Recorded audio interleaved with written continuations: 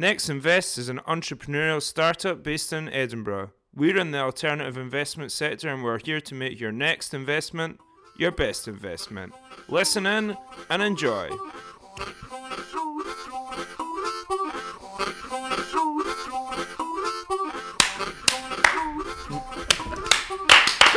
Hi guys, well done! What a podcast that was, by the way! That was amazing! Wow. We are the Next Invest podcast. This is episode 2. We're joined today by the 4 team members. I am Ian Niblock. Jordan Stoddart. Jamie Curran. And Richard Curran. Thanks very much, guys, for joining us today. So today we're going to talk about search engine optimization, SEO as it's called. We are a cash-poor, idea-rich business with high energy. So we need to keep the cost of our traffic as low as possible. And a good way to do that, drive traffic to the site, is through search engine optimization. Exactly. So the idea of search engine optimization, or the ultimate goal, is to rank in Google high on your on searches for certain keywords. Mm-hmm. A keyword being a word or concept that is very relevant or a great significance to the context of your business. So in Next Invest case, that would be things like alternate finance, investments, what else? Peer-to-peer opportunities. Mini bonds. Mini bonds. So that means fundamentally if somebody types into Google mini bonds, that the Next Invest site would appear number 1 in an organic search. Woohoo, hopefully. Ideally, yeah, that'd be great. Well, a keyword is essentially then something that somebody might search for. Mm-hmm. Keyword is a bit of a confusing term because, you know, it's obviously a word, and what's key about it? You know, the key about the word is that it's a search term. So it's easier just to say search terms. That's what I find anyway. That's how I think about it. Yeah, and I suppose ultimately there's an unquantifiable amount of keywords that you could possibly rank for, and the importance is how competitive are these keywords, because all the other businesses are probably thinking along the same lines as us. Yeah, so it's a trade-off between how competitive is this keyword and what sort of traffic is it going to get me for ranking well in it. And then you look at the trade-off like, oh, this isn't worth the effort, or this would be.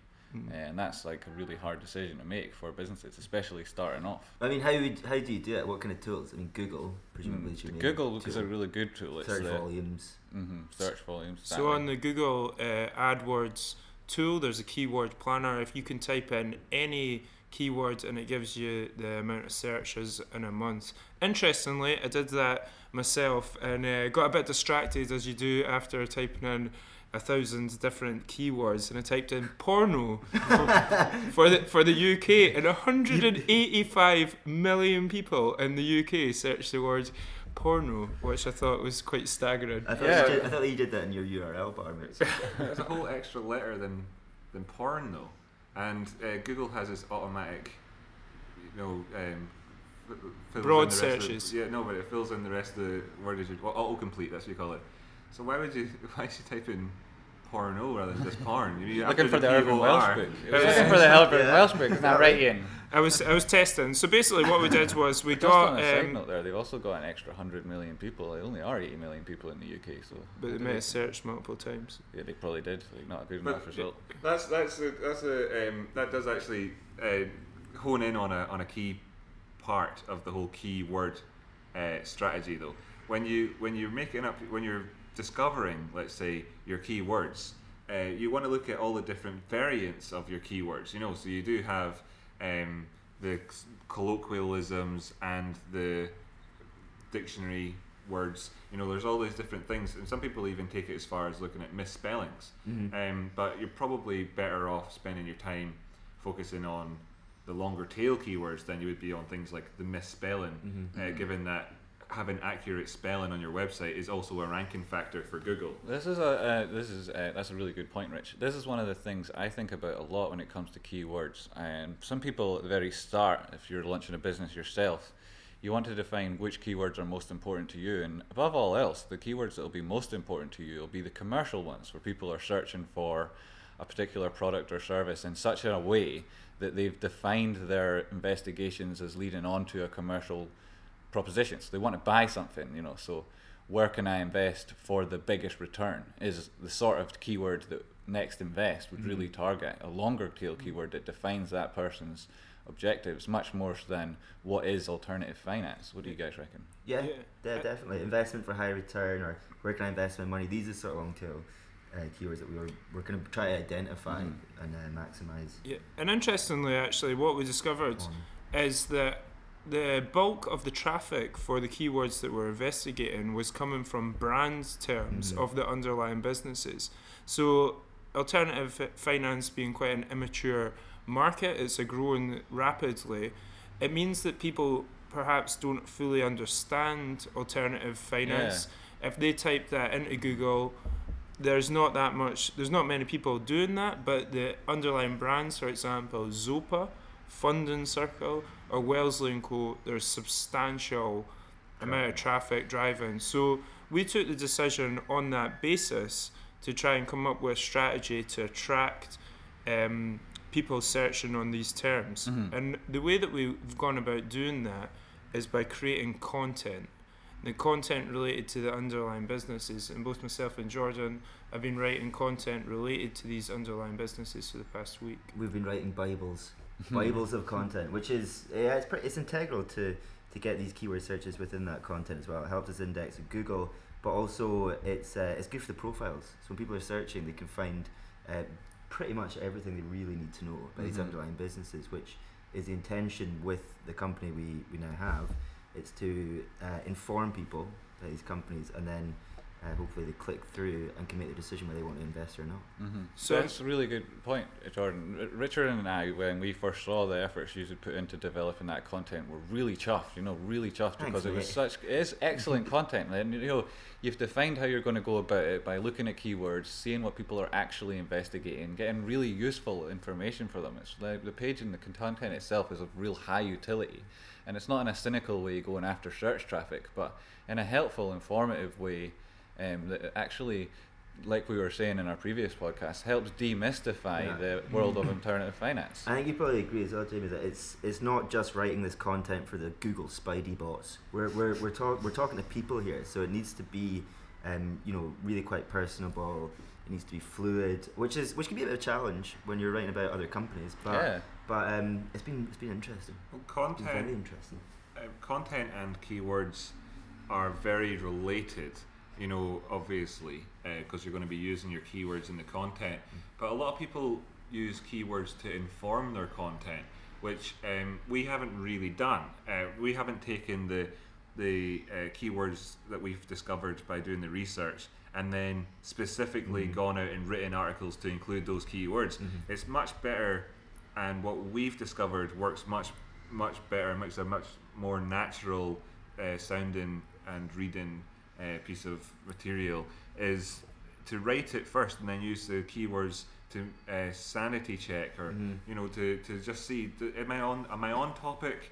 Am I talking about the things I want to be talking about? Have I mentioned the things I meant to mention at the start during this article, and use it as a like secondary to the process rather than as the primary part of which the process. Underlines a lot of all of our goals with Next Invest is to be a company of substance that has a purposeful objective, and instead of just writing things in a cynical way to attract traffic, but actually going out there and making content which will be best of the best, because we want to be finishing when people finish reading an article of ours, they want to think this is the best content I could get on that subject, and it answers all of my questions. Yeah, and that's kind of backed up by a meeting we had yesterday with Mike McGrail from Velocity Digital, who is an expert in SEO and digital marketing in general, and he said these days it's not a couple of years ago you would write your content with loads of keywords in it for Google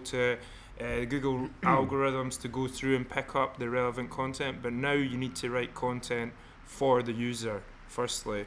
So you need to write good, engaging content that people actually want to read.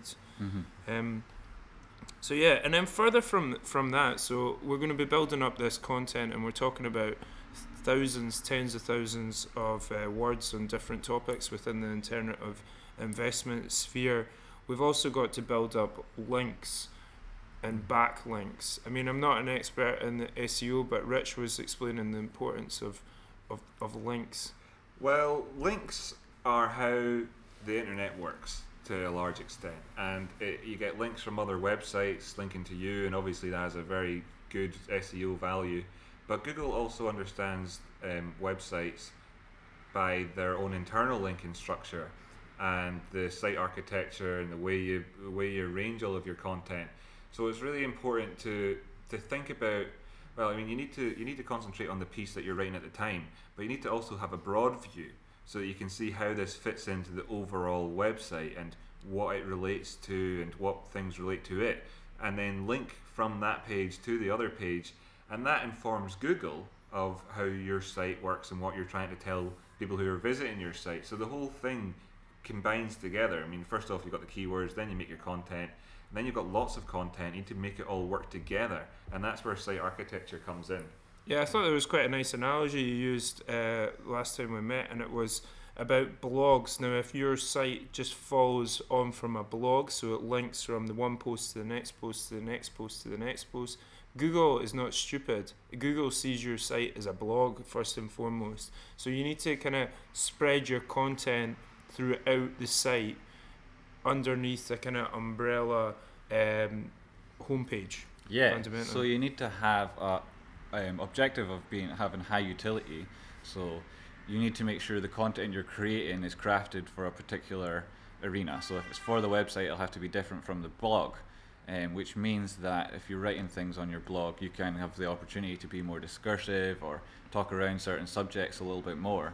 But that can't be the only place that you add content to your website. It has to also be, as Richard was saying, following the architecture which delivers you to a certain product at the end of the day. So if you're looking for more information about peer-to-peer investments, we don't want to just service blog results on why these are interesting or what's the most significant or profitable or enjoyable or interesting peer-to-peer investment, but we also want to have the actual peer-to-peer companies feature in top. So all of our efforts would be with regards to pushing those particular pages of the product on the actual website higher, rather than an endless stream of blog posts, which are good and helpful in and of themselves, but content is about so much more than just blog posts. Yeah, as we said at the top of the podcast, because we're just starting out, SEO is important to us, but we're not going to get the majority of people visiting our website through SEO. We're going to get it from a variety of sources. And SEO becomes really important to us over the long term, and right from the inception of the website to the current point, at any point down the line in the future, it'll be looking at how we performed over the entire piece. And from the very start, we've got it set up so that the things that we're talking about are the right things, and the way that we're talking about them, and the images we use, the links that we provide, the videos that are in there as well, and the words and content, the whole content is for that topic. And then that they all relate to each other and they're growing in the right way on the website. So we start off with the homepage, then we have a page about alternative finance, which links to different companies that operate in the alternative finance industry, and each one of these things links through to relevant different content pieces on the website itself. So the SEO strategy is really, well, nowadays a lot of people talk about search engine marketing, SEM strategies, rather than SEO, because there's a lot more to it than just optimization. Well, optimization implies that it happens at the end, like, oh, I've got a bucket of good stuff here, let's optimize it. Whereas our strategy is a far longer term thing, and it's to do with how we market the website, market all of our content. So it's more of a search engine marketing thing, really. I think that's quite interesting about the market, the content as well, because we've talked a lot about the SEO and how we're writing good stuff. That's the intention, but it's how do you get people to see that stuff, particularly when we've got limited funds, we're not doing paid search, etc. So I think a key thing that I also took away from the Mike McGrail meeting yesterday was about influencers, and so content's all good and well, getting people to go and see it is a little bit more difficult. So what we're going to try and do in the coming weeks is contact these influencers, people in the industry who are experts, who can not only talk about our product and help us out in that respect, but validate the content, because we could sit here and churn out content that we think is absolutely amazing, because we're obviously all experts, but we need that validation. And particularly with social media these days, getting engagement and getting organic traffic, it's so tough. Yeah. So getting some sort of influencer, someone in the industry who can talk about your product and actually validate it, and the end goal, hopefully, is that their followers, their traffic will also see the quality that we're offering and come visit the website. Yeah, People have a very Wayne's World type attitude to content, don't they? Where they think that if they just build it, then they will come, you know. And it really is important to do everything amazing. You know, that's one of our key core principles, is to do everything amazing. And that doesn't guarantee that anybody's going to look at it. So it is really important then, once you've got that amazing stuff, to bring it to the influencers or bring it to people. Yeah, I almost feel like it's an online PR service that you need to do. I mean, offline PR might be contacting newspapers. Online PR to myself is, and now they're kind of intrinsically linked, but online PR is contacting bloggers, trying to get them to reference back to your site. And that also helps SEO as well through linking. Now, traditionally, SEO's kind of changed over the last 15, 20 years or however long Google's Last 40 years has changed 40. dramatically. Yeah, it's existed. It's here. Where before it was just the sheer quantity of links, and you got somebody sitting in India just building sites to link back to your site to show Google that you've got a prominent site. Now, it's not the case that time. Now, you've got to get links from quality sites. And Google has some kind of ranking for domain authorities. Yeah. So you've got a variety of signals that Google uses to value the, say, let's use the word weight of your website. And if you can get links from weightier websites than yourself, which are still relevant and on topic, then that's a really good thing. Less so links with a lower domain authority, so let's say less weighty websites, they're not quite as significant for you. A little bit, just to go back to what Jordan was saying about it was so helpful about influencers, is that it's not just a cynical term for someone who's got a lot of followers on Twitter, which in and of itself is meaningless. Like, we know, and all of our listeners know, that your follower count means very little. But the truth is, like, a lot of influencers do truly understand and know their customers, know the people who reference with them, that are in their sub-demographic, they know who they are. And they understand that customer, and if we can speak to the influencer and to get some added context and value back on how we can improve and make our content more effective, then that's amazing. Like, we all love that sort of thing. It's a tremendous shortcut as well to take, because you could, getting a sample range from a survey, for example, like 1,000 people, you might get 3%, and how qualified are they to really validate what you're trying to say? It's difficult, but if you can get to the top route, sort of the horse's mouth, if you like, of that influencer who does have the trade secrets and knowledge, then it's ideal. A lot of people become influencers in their industry after they've already become an expert. It's quite easy to look at things like the SEO industry, for instance, and say, oh, look, they're a great influencer. But a lot of that can be more superficial because compared to, say, the alternative finance industry, where somebody might be an influencer but have very little of an idea about how search engines or the internet or anything works. They just happen to have a Twitter account, and then they are such an expert. So, for instance, if you got Mark Carney to talk about our website, then it would be a really fantastic boon. Or the BBC. Yeah, but they wouldn't necessarily be... They'd be an excellent platform and have a lot of listeners, but they wouldn't necessarily have the credibility that Mark Carney comes with as the Governor of the Bank of England.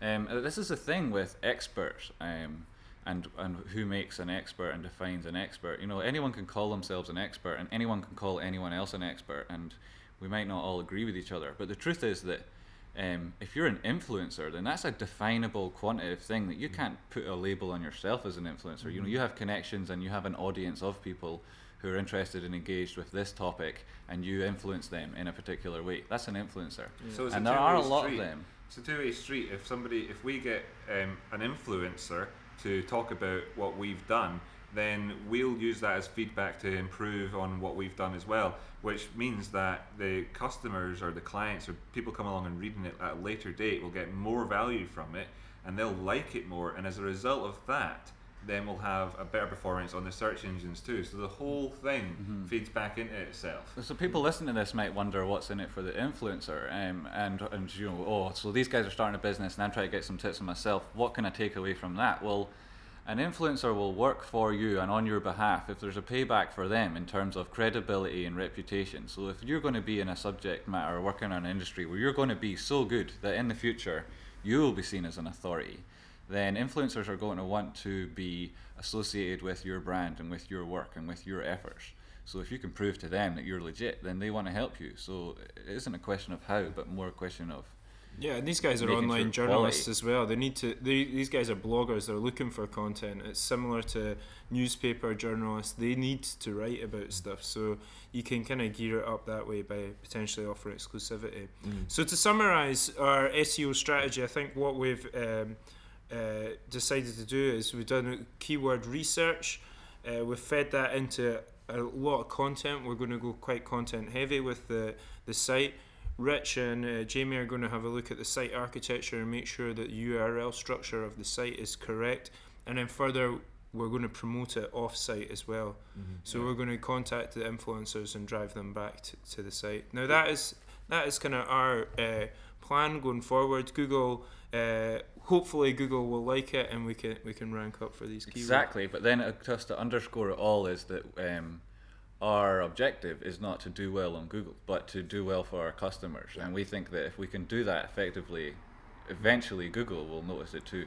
Absolutely, and search engine marketing or search engine optimization is all the process that really starts the lead up to the real marketing.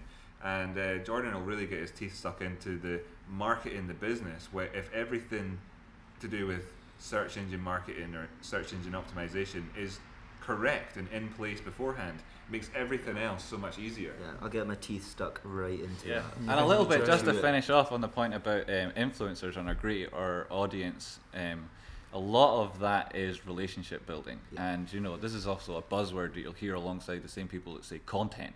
But what they really mean is just being a nice guy, providing value to other people, and then there's a trade-off, they give you it back. And if you can do that over a period of time, then you develop a great reputation. That's something anyone in business should do. CRM. Or just pay them.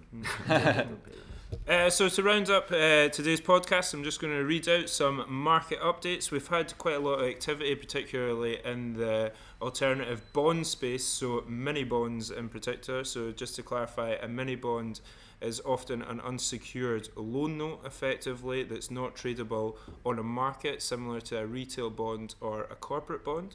So we've had Providence bonds that are issuing tomorrow. So that's the 19th of June, offering 7.5%, 4-year term, and they use the funds on factoring. So that is to buy invoices from businesses needing capital quickly and then selling back at a premium. That's a really high return. That's really 7.5%. Well, interestingly, they had a bond that was released in November last year that was 8.25%, same term. So they've obviously had quite a bit of success, and now they've reduced their down to 7.5%, which is quite interesting because it's kind of, well, was there actually strategic thought in that 7.5% change, or did they actually just decide, let's cut the rate a little bit? Well, it makes sense either way, really. It's a great idea. They've done well. I like Providence. So Grind bond is number 2. So Crowdcube have got 2 bonds listed. Now these guys are hipsters.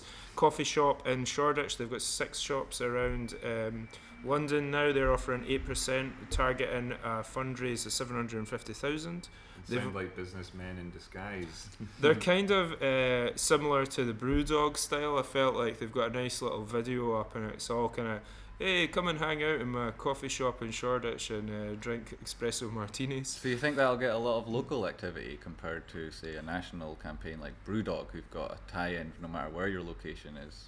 Well, I think interestingly, people are quite captivated by coffee and just the marketing in general. So, in my opinion, like so the Providence bond might be more of a secure investment because there's actual tangible stock or inventory and the invoices sitting behind it. But with the Grind bond, you're investing in a coffee shop, so it's maybe not as secure. But then you're also getting that It's emotion. an emotive You get sell. that emotion, and that's what you kind of get on these crowdfunding platforms. Not similar bad to- for the 8% on top of it. You know. Yeah. Are you more likely to invest after you've sampled one of their coffees, or from Brewdog after you've sampled one of their beers? Well, if you get them pissed, that makes it a lot easier to Yeah. invest. isn't Well, it? interesting. I mean, they're offering perks. So, I mean, if you invest £500, you get 10 free coffees or cocktails. Hey, that's not bad. Yeah, It's well, quite cool, well, isn't it? We Brewdog are should speak building to these hotels. guys. Or invest 5,000, you get 10 coffees, and you get an invite to their Grind Bond celebration party. So, quite cool.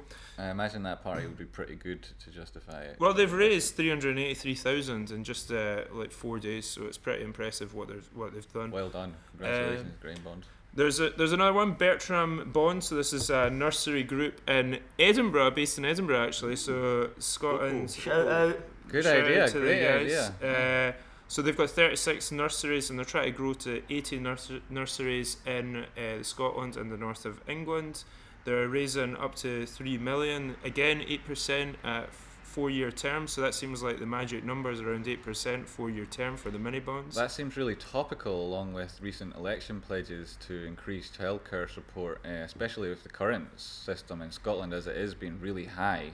That's the sort of idea that has a lot of legs. I can see how that would work. Yeah, they're mainly growing through acquisition, so they're acquiring other nurseries and then centralising the functions, for example, HR and finance to try and to add some cost cutting.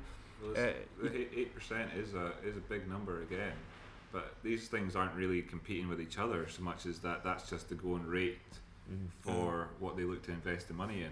It's quite good being able to see what they plan on spending the money on and how they intend to grow as part of the overall investment. That's a really good thing about. Well, that's the Alt-Fi. positive about alternative finance, isn't it? The transparency, seeing the money and having control. Especially And then when it's investing in kids' of nurseries. I mean, course, it makes you feel Right, quite good. nurseries, coffee, and business. Yeah. Yeah, that But ticks all the boxes. Interestingly, I mean, people don't seem to care as much as they do about the coffee because they've not raised as much money. So 192. Well, 10 free coffees for $5,000. I mean, come on. It's all about the party, that one. It's all about the party. With Well, a stamp. if you invest if you invest 10 grand, you get unlimited drinks at the celebration party. So it sounds quite good. Oh, whoa. 10 coffees maybe. Yeah. So that's it. That is the market news. We've got 3 new issues this week, which is quite active in the mini bond markets. And that is the end of the podcast. Hope you- Excellent little news feature. Thanks for that, Ian. Thanks. Cheers. Thanks for listening, guys. All right, Yes. guys. Follow us, yeah. Follow us. Like, Like, share. comment, surprise. Was it like, comment, surprise? Surprise! Like, comment, surprise! Like, comment, surprise, guys. This is the Next Invest We're here to surprise podcast. you. Thanks very much. Cheers. Bye-bye.